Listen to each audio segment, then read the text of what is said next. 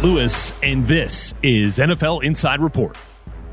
The Green Bay Packers have won the NFC North in every season with Matt LaFleur as their head coach, earning the number one seed in the postseason this year and getting set for another matchup with the San Francisco 49ers. Meanwhile, the rest of the North didn't make the playoffs, and now two franchises are starting from scratch. New GMs, new head coaches coming in Minnesota and Chicago, and our Stacey Dales is here to talk about all of it with us. And Stacey, I know you're going to be covering that 49ers-Packers game, and look, I know the temps. I know you love them. It wouldn't be a Stacey Dales appearance at Lambeau Field without some negative degrees or 0 degree temps. Am I right? That's exactly correct. Can I tell you what I just did, Rhett? Please. I literally just jumped on Amazon yesterday and I bought heaters, infrared heaters for my crew, because we're going to be at Lambeau on Saturday morning. We're going to be there from, I'll get there around 6:45, 7 until 10:30, but we're going to be reporting until about 4 in the afternoon. So I did buy 2 heaters for my crew. So good for you. Stacey Dales right there. Reporter of the year with that move. That's the quickest way to the crew's heart right there. Food and warmth. That's right. So that's good work. Look, this is an interesting matchup for a lot of reasons. Let's start with the fact that it might feature the return of some key players for the Green Bay Packers. Obviously, we saw David Bakhtiari come back week 18. I know the Packers are hoping to have Jair Alexander and Za'Darius Smith. How do you judge the potential impact of those returns for a team that has actually done pretty well without them? They have, which is why Matt LaFleur has been just so impressive. The way he's kept this thing together despite some of the adversities along the way. I think, for me, seeing a player like David Bakhtiari, who returned in week 18, 27 snaps against the Lions, they've been trying to slowly sort of coddle him back, if you will, Rhett. And I like the plan they've had. The guy had an ACL less than a year ago. They've been extremely conservative with him, but to get those reps in week 18, along with Josh Myers, another starter there on that offensive line, Billy Turner getting healthy again, another knee injury. So plagued with knee injuries, but they're getting healthy. And gosh, this is one of the best left tackles in football. Aaron Rodgers loves him. I don't anticipate, if he plays a lot, Rhett, I don't anticipate any drop off there in terms of responsibilities and keys with the offensive line. Yeah. And then defensively, they're also getting extremely healthy. To not see Za'Darius Smith all year long with the back injury, literally he played 1 game. Right. It's going to be for him about unleashing the beast, right? Because that's what he does. He comes off the edge and he hits the quarterback. 2nd and 1, 15 seconds left. And Ryan will be dropped. Sacked by Za'Darius Smith. But to add Jair, I think, is the big one on the back end. Yeah. He had an interception actually against the Niners back in week 3 when they played and the Packers won that game. Garoppolo going deep on first down into double coverage and is picked off. Alexander, and he's back into 49 territory and is inside the 40 and tackled at about the 31-yard line.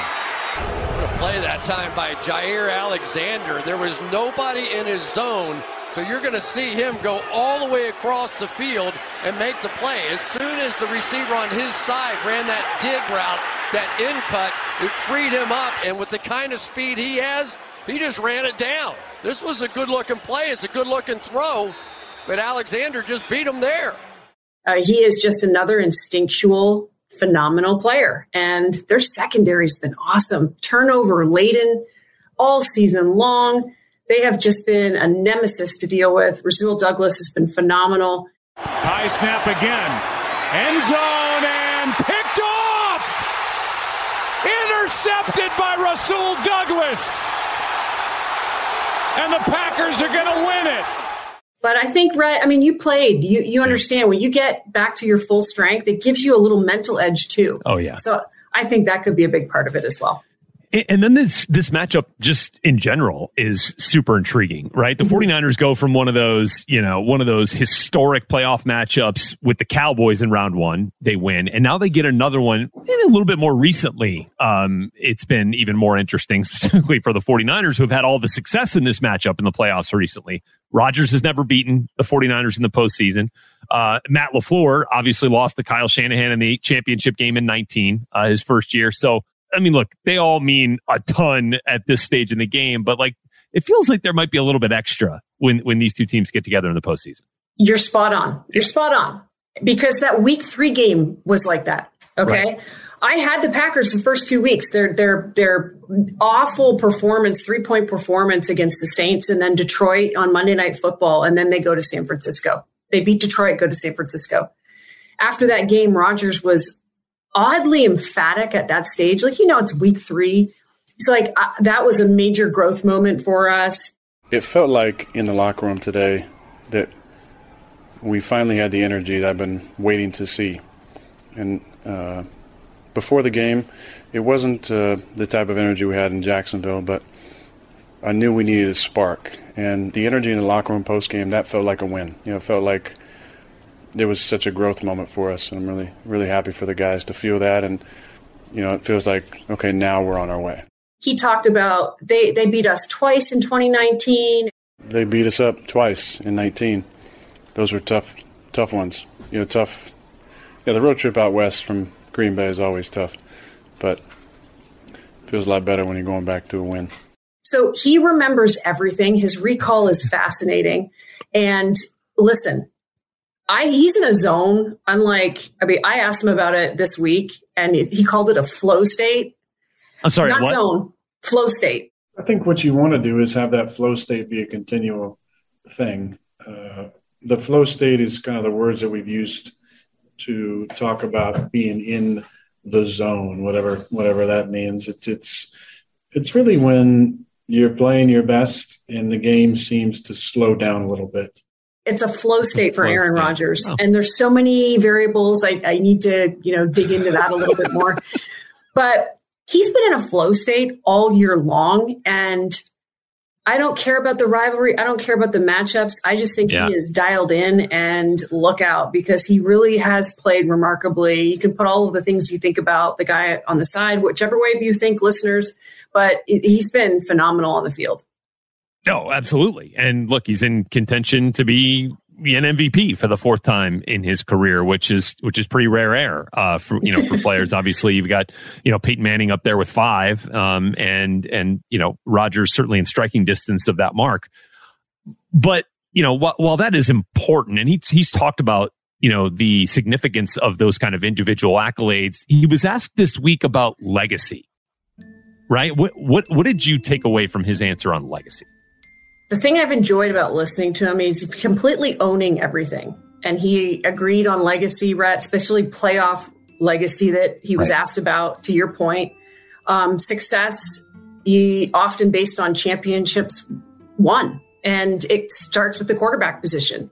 Success is often based, for quarterbacks on championships won a lot of times. I think success individually is much more than that, and failure, on the flip side of that, failure is not, in my opinion, shouldn't be based solely on your losses. So, I think he realizes this is the moment, right? We've heard about the last dance, this and that. I think after what we saw last season, as good as they were, to lose to Tom Brady in the NFC Championship game, I just think he's playing with literally nothing to lose. He understands this might be his last dance in Green Bay. And he understands and recognizes, a quarterback's success is going to hinge upon, and he does have one Super Bowl, how many Super Bowls, how many championships they have. So I almost feel like he's possessed this year in a way to win this one. I don't feel like there's any pressure there. I don't feel like they're going to come out flat. I feel like he is in a zone, his flow state, and he realizes this is my time and I have to shine. And I think he's so extraordinary at what he does at the quarterback position and just who he is mentally. Yeah. Like, he's really smart. And I just think he's dialed into this thing. Yeah, it certainly feels that way. And it does feel like that he's had a somewhat different temperament with the media in particular, or just maybe a little bit more of an openness and accessibility. It feels like, even with the COVID restrictions that we've all been dealing with for the last 2 years. And he did talk a little bit today about the impact that some of his teammates and coaches have had on his demeanor and the way he interacts with teammates and coaches, which of course comes with age too, right? But how did you kind of observe the experiences he was talking about in that fashion? Yeah, Thomas actually brought one of them up with Joe Philbin, right, who spent a lot of time with from a coaching standpoint to player standpoint. I think Rodgers in many respects is misunderstood. And I think that he is at a point in the last 2 years in which he is literally guiding this ship with Matt, his coach. And so much of what happens on the field is because of 12. And I think that he has gratitude that we don't see. And I think he's just at a point, if I were to, and I don't like to ever, put my words in somebody else and what have you, where he's like, hey, this is the truth. This is who I am. And even though there was a little miscue in the truth at some point along the way, we won't get into that. But I just think that he cares about his teammates. And I know that because I've talked to them, Rhett. If I went and I said to everybody at NFL Network, what kind of guy is Rhett Lewis? People love you because you're a good person. Right. Yeah. Thank you. Good person though. That becomes who you are. And internally with the Packers, I've talked to lots of coaches and lots of players. They love their teammate. They think he's a great leader. Aaron Jones talked about it this week, how he may have expectations of you, but he's willing to lead you and guide you to get to those places. And I think A.J. Dillon is a really good example of that, how he's developed in pass protection and the receiving game. Really? A lot of that has to do with Rodgers and his belief in him and taking him under his wing is here's where you need to go with this. He does it with his offensive line. And then they play hard for him. That O-line plays they go all out for that guy. And to think about Billy Turner's been out and, Myers, Bakhtiari, Elton Jenkins, Elton, all of them. And to still achieve the results they're getting speaks to that position. So I think to your original question, he's pretty coveted in that locker room. Just lastly, because you've talked about the last dance here a little bit, do you feel like any of this peace, this flow state that he's talking about is a result of just kind of understanding and being okay with where he is in his relationship with the Packers, even if that means it's ending this year? I think he is. I think he's very comfortable, Rhett, to your point, at where he is in his shoes. I think he's so gifted and so good now. It's like going to a Justin Timberlake concert. It's, what you're going to get every time you watch him.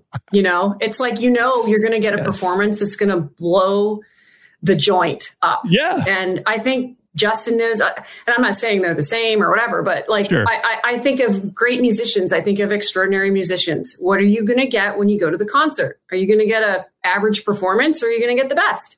Right. They know they're the best. Everybody knows they're the best. And they'll probably end up doing a world tour when they're finished. So, Last Dance World Tour. Let's do it. You never know. That's good.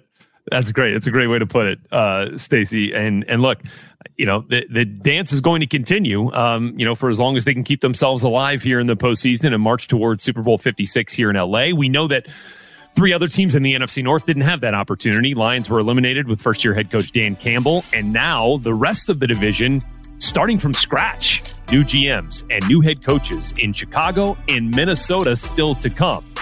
Also, still to come on this episode of NFL Inside Report.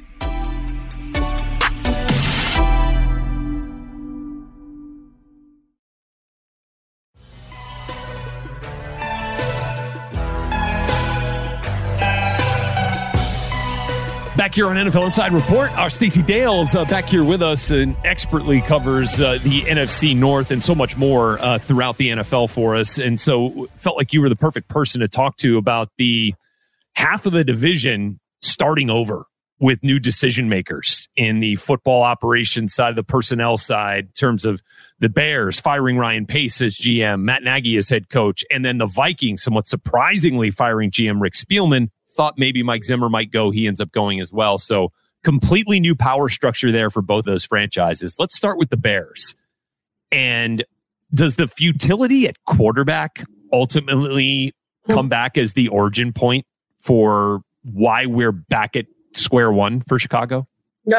Yeah, because if you don't have the right quarterback head coach combination or coordinator combination and you lose, you don't last in the NFL. It's just a cause and effect. And let me clarify, that's not to say that Justin Fields is not going to be the solution, but all of the people who tried and failed before Justin certainly led to this point as well.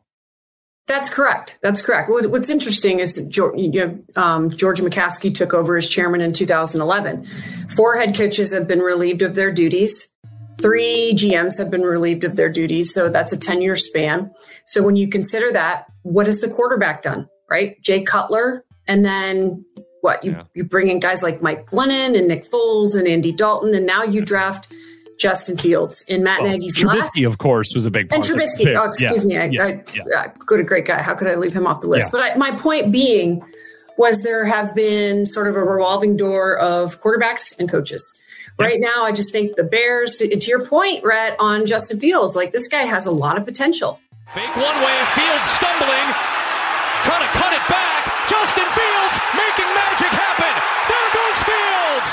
Touchdown! And that's why the George McCaskey press conference, end of season exit press conference was so interesting because he never even really mentioned Justin's name. I do think that while he's going to hire, it'll be his decision on the GM and the coach.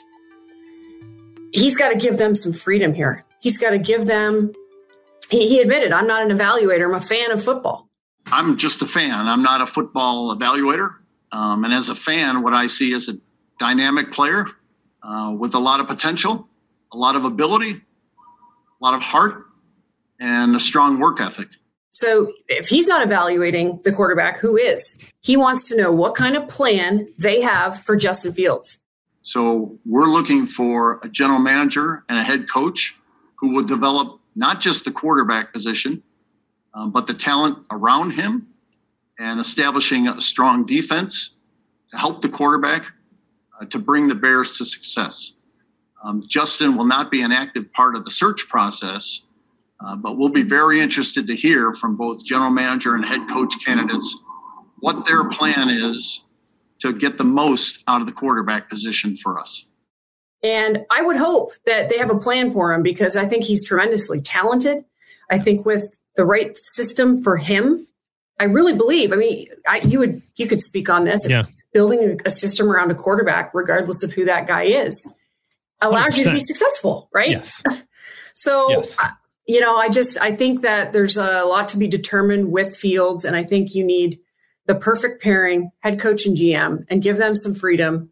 But you better hope they have some stability because there's been a lot of turnover at the coaching and the GM position in Chicago. And fans are, frankly, because I live in this area of the country, they're tired. Yeah.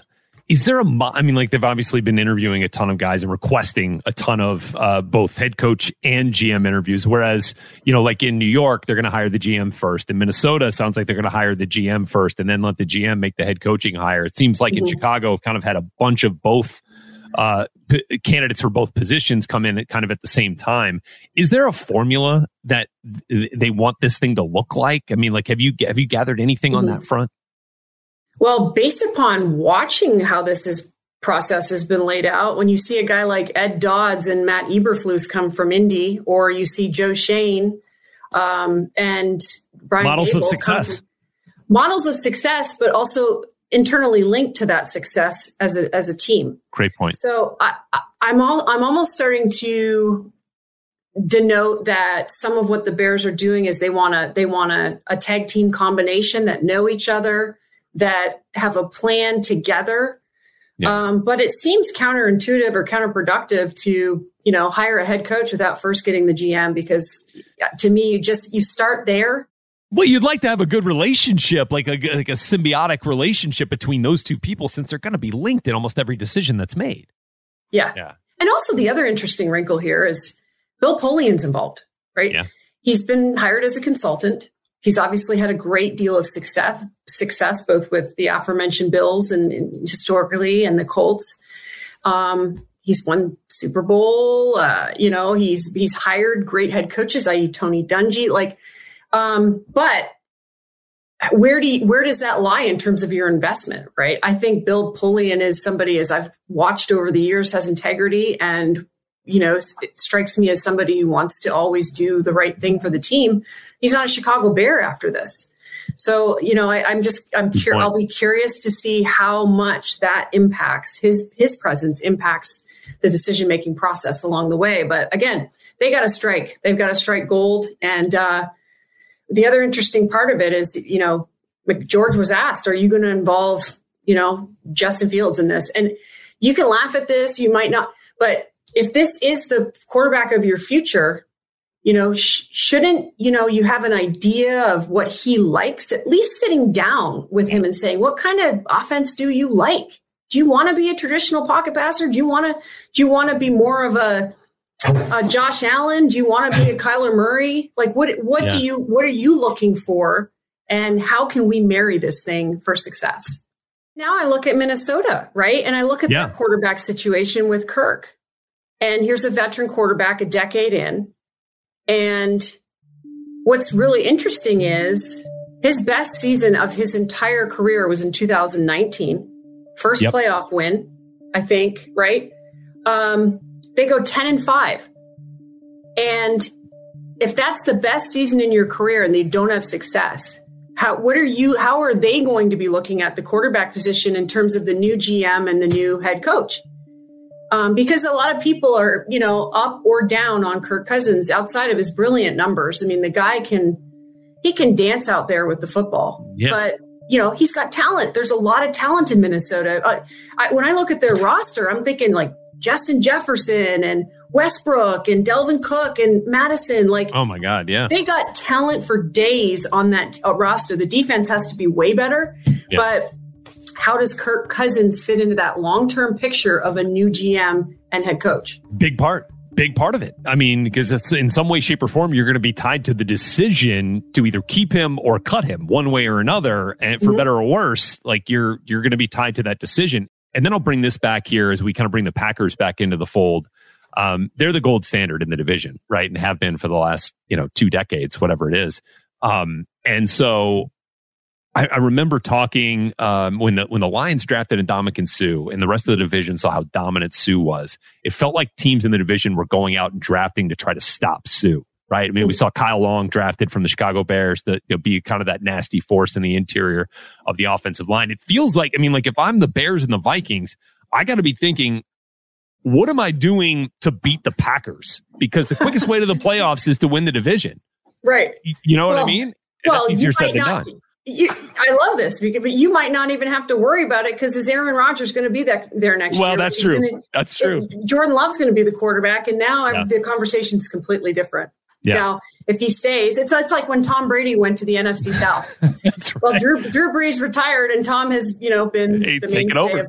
Right. He's like, I'm going down south. I'm going to get into the sun and the weather and the Florida, scene, and this is my division now. Yeah. So and now Josh Allen runs the EAFC East. So correct. Correct. Yeah. So I like what you just said though about as far as inheriting quarterbacks, because Mitch Trubisky was inherited in Chicago. Great point. And that wasn't Nagy's guy. Right. So this is a really complicated, messy, dicey thing. And you also can look at the way things ended for Mike Zimmer in Minnesota. Yeah. It was weird, doing some sort of a meeting with his players about, and I've always been a Mike Zimmer fan, a PowerPoint or something on all the miscues that have happened to him along the way and the reported and alleged disgruntled nature between he and Rick Spielman, and who's also been there for so long. Yeah. There's just a lot of culture to clean up, Rhett. And having been an athlete, and I understand having been an athlete, culture is everything. 100%. And until you get your new staff better be culturally bound from where they come from or where they were at having a reputation for good culture. So you think of a guy like Dan Quinn. Yeah, he declined a little bit when he was in Atlanta, but he always had a good culture. Yeah. So I'm all about what's the culture? How are you going to develop the quarterback? Let's start there. And that's what these teams in this division, this NFC North need to do. And you look at the Detroit Lions, they hired Dan Campbell to change culture more than anything. So we'll see. Well, Stacey, it's been a blast getting caught up on the NFC North with you and getting set for this fantastic playoff matchup between the Packers and the 49ers. Stay warm. Look forward to your reporting on Saturday. Thanks, Rhett.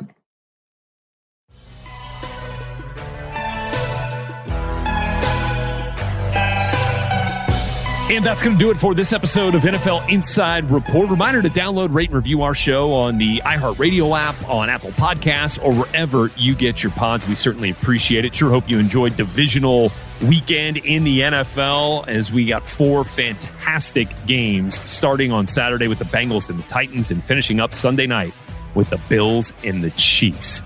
Look forward to recapping all of it with you next week. 3 more episodes of NFL Inside Report coming your way. For producers Thomas Warren and Tim Parachka, I'm your host, Rhett Lewis. We'll catch you next time.